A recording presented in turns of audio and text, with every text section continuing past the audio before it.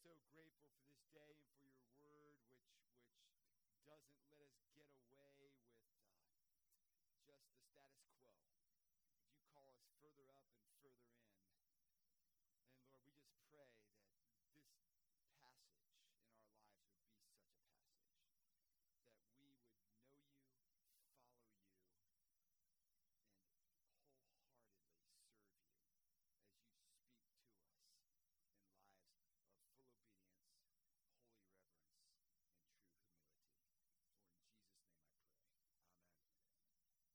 For in Jesus' name I pray. Amen. If I were to take a poll, I know not many of us would desire to go back to junior high and high school for a variety of reasons. But I'm sure if I did poll you, most of us would say the reason you don't want to go back there is because all the cliques, all the groups, the judgmentalism that went on was absolutely awful at times. And it's no better movie that portrays this like the 2007 Disney hit Mean Girls. You remember that movie? Okay, those of you who saw it. Becca was in Beaver, and she goes, "Oh my gosh, that's my life."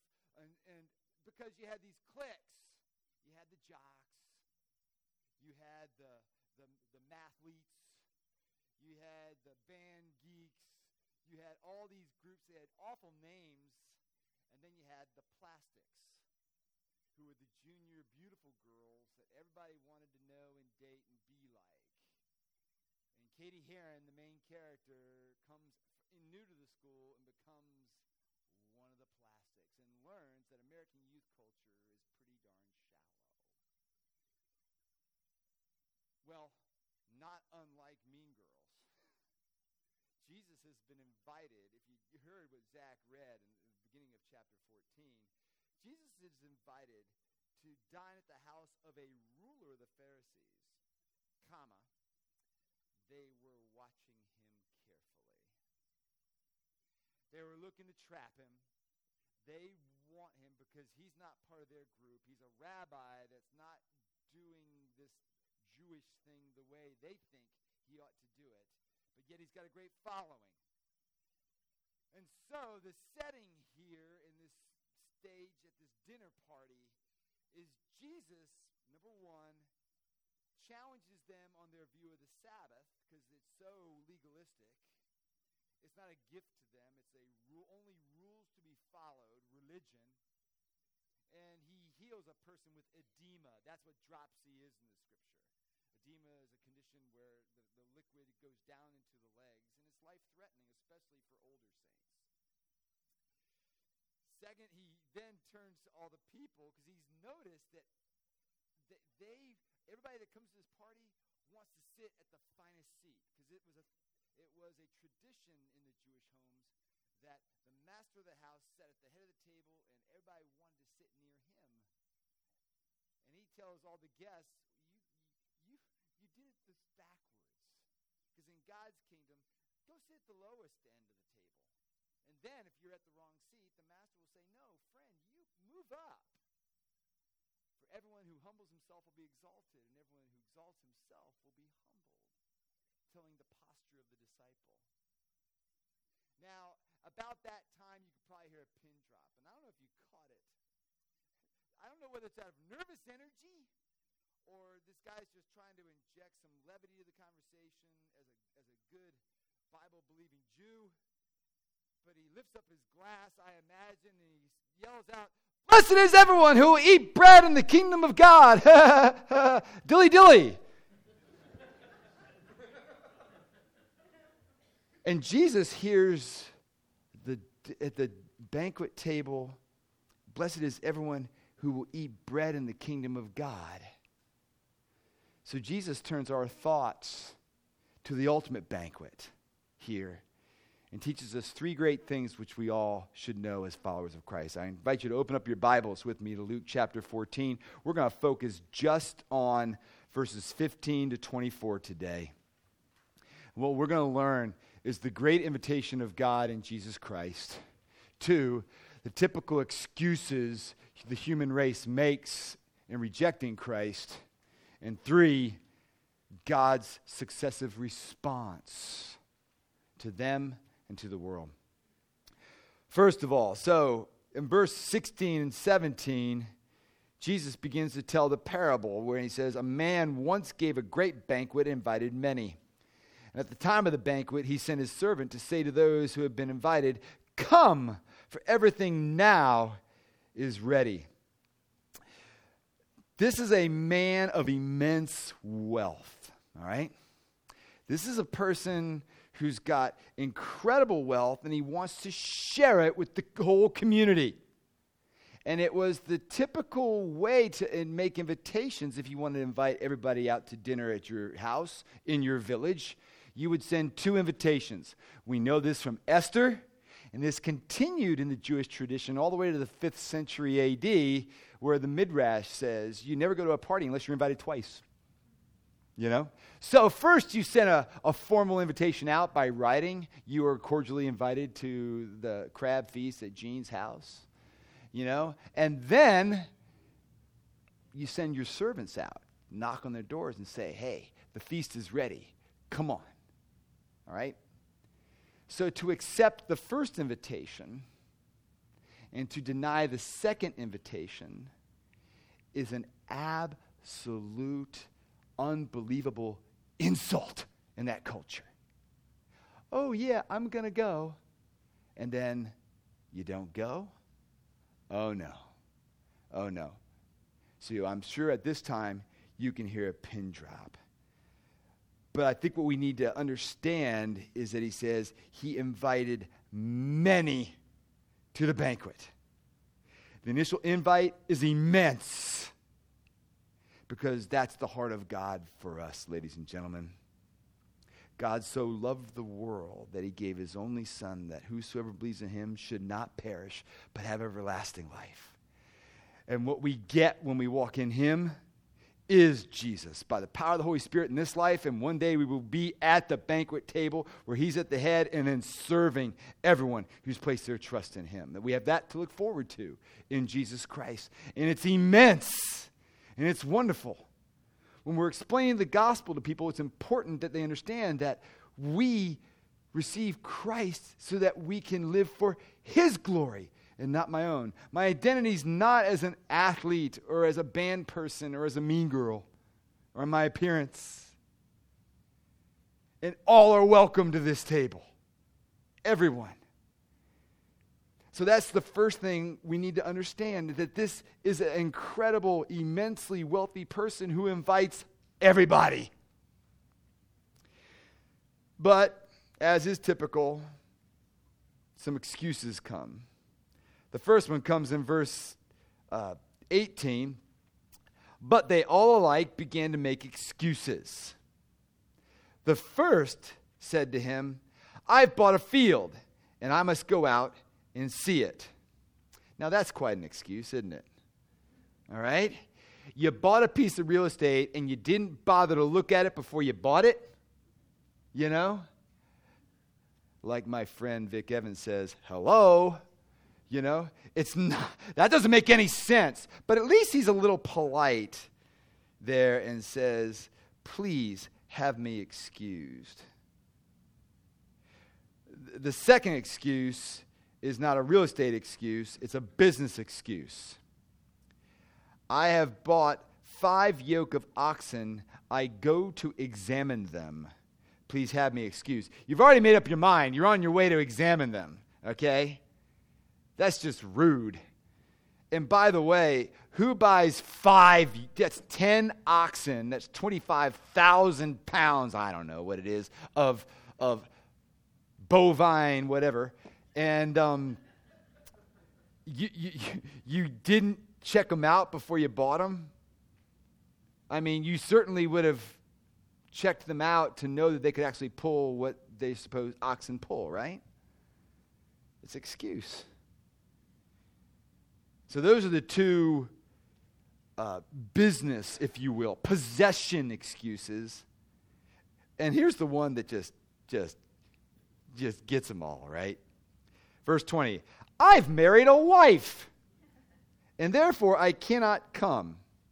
This guy might have quoted Deuteronomy 24:5, where, yeah, husband and wives, you You were given a year off from responsibilities and what have you. You didn't have to work. You didn't have to plow your fields. You were excused from military service. But you don't turn down the party. This is terse and rude response. And what Jesus is trying to say here in showing these excuses, these are the exact kind of excuses in his day and ours people say in the church. He's talking to the choir here, friends, about excuses people give not to fully follow Jesus Christ. I got to get going. I can't have time with you, Lord. I'm too busy. I can't make it to church. I got work to do. I can't make it to church because it's a 1 o'clock kickoff at the Browns game, even though we have 3 services. Okay? I can't make it because my kids got kickoff of their game. My kids play a travel sport, and their game begins at 10 o'clock. And we got to let the little sweethearts get their rest. Well, maybe that says more about your Saturday night and where the important things in your life truly are. Jesus is saying. To the church, he's saying this. Okay? Because these guys are all in, right? This is the Pharisee. You see, he's calling us, my friends, to a banquet which represents eternal satisfaction.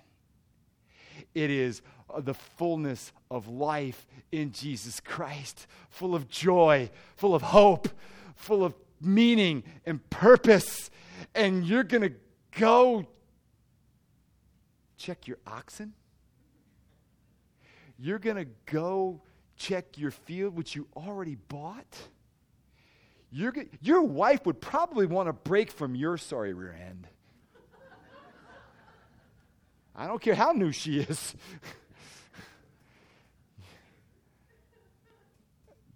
My friends, it's important for us to understand Jesus is coming to them and to us with a laser-beamed rocket saying, no excuses.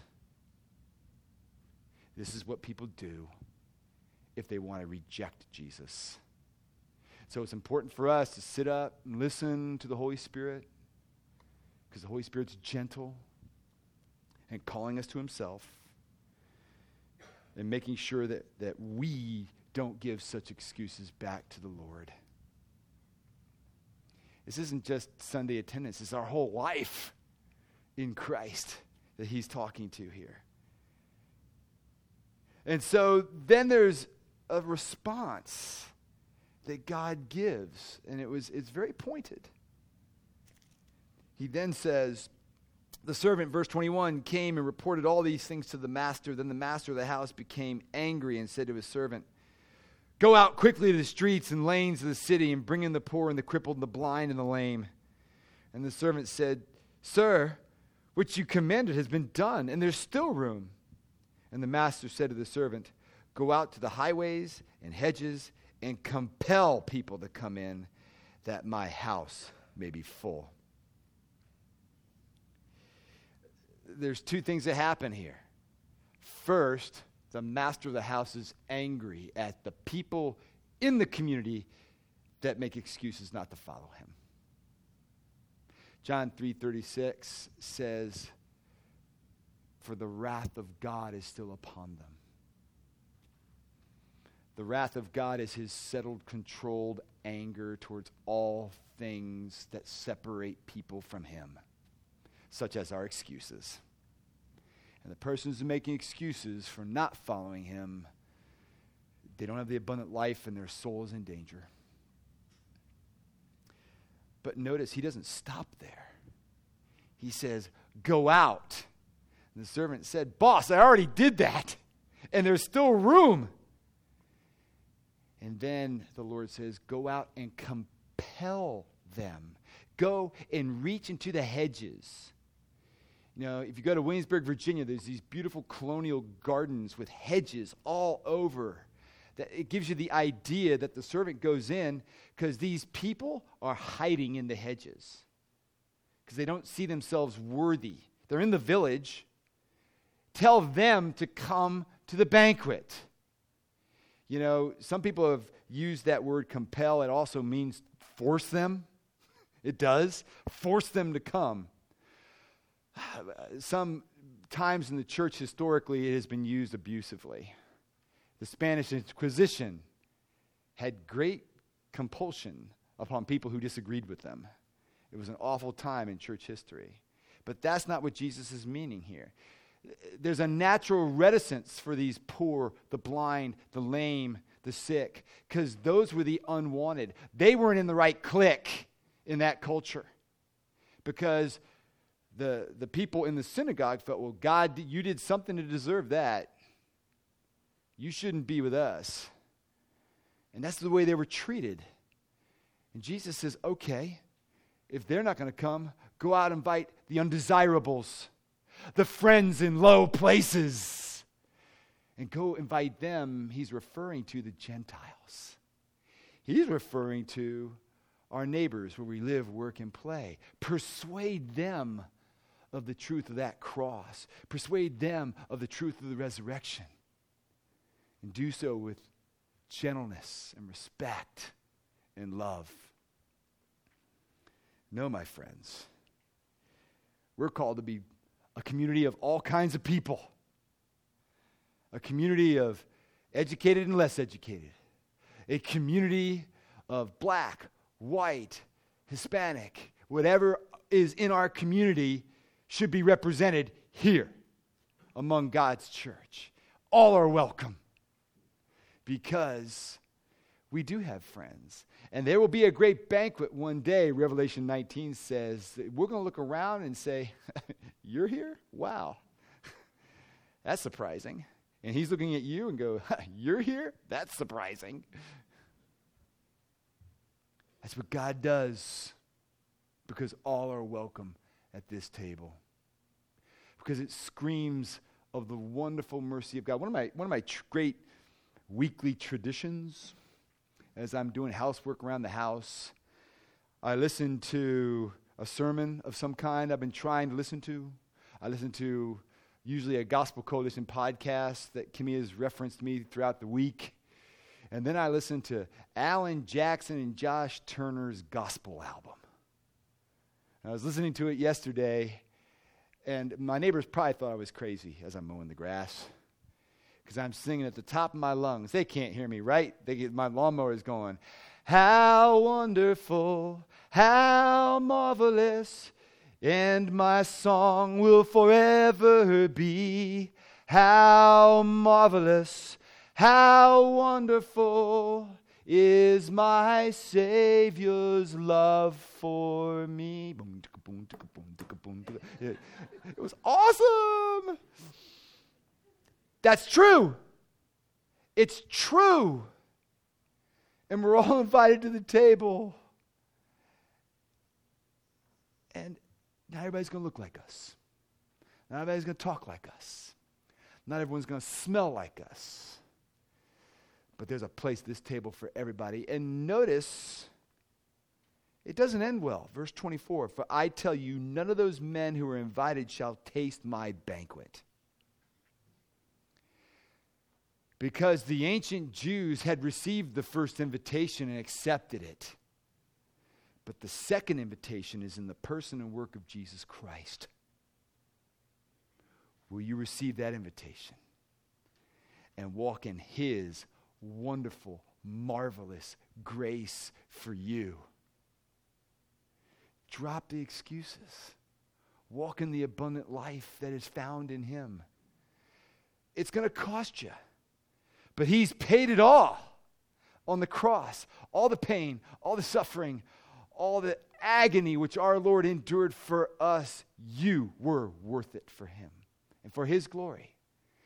And so we're invited to the table today for a foretaste of that banquet, where through the bread, His body, and the wine, His blood, remind us of this great, wonderful, merciful love for each and every one of us as we place our full trust in His work. That's the difference. No religion, but all relationship with the living God who loved us so. Let's pray. Heavenly Father, we're grateful for this day and grateful that we're among the friends in low places because we've been called to humble ourselves and to fully follow you. And I ask, Lord, no matter where this text encouraged or challenged each and every one of us, that we would recognize your invitation is wide and that the world's excuses ought not to be ours.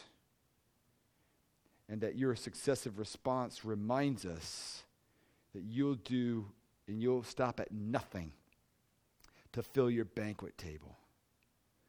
And one day, Lord, as that banquet table is completely full and we'll be in your kingdom, we'll be singing how wonderful and marvelous is your love for us in Jesus.